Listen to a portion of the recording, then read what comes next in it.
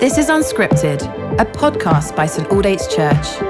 Listen along as Simon Ponsonby encourages us to dig into Scripture in the midst of our everyday lives. So take a moment to recenter your attention and welcome the presence of God as we listen to these ancient words. Well, hello, saints. Welcome back to Unscripted, and we're in Ephesians chapter 5, and we're in verse 3. Yesterday, we were thinking about Paul's charge to the people, the church in Ephesus, and telling them that there shouldn't be any sexual immorality or impurity or greed. And he says, these are improper for God's holy people. God's holy people. And Paul is reminding them of who they are. The imperative not to commit sexual immorality or be greedy is based on the indicative. They are God's holy people. Because they are that, they should not live in the sinful way. But what a wonderful thing. God's holy people.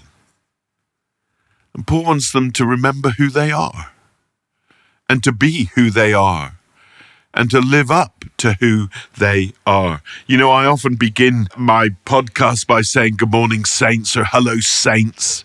And a couple of times I haven't said it, and people have said, oi, you didn't say it. You obviously like it, or some of you do. I've been saying it for decades, and I've been saying it because Paul says it, and I say it because I love it. What an amazing thing. The Bible says that we are saints. We are the hagioi, as the Greek puts it. We are the holy ones of God.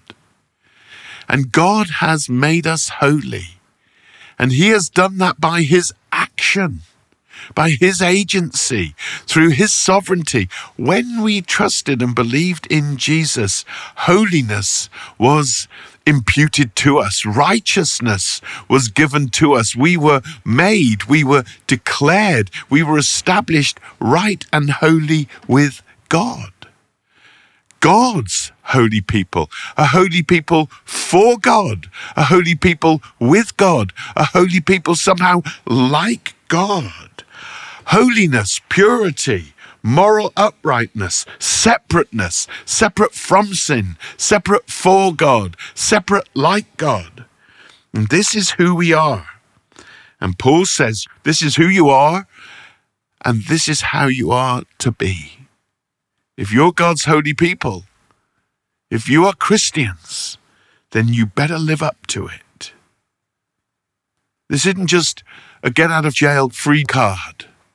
It isn't just something that we put in the bank for when we die and we can go and be with him. No, becoming a Christian, being made holy, being put in a right relationship with God affects how we live and act and move and have our being in the here and now.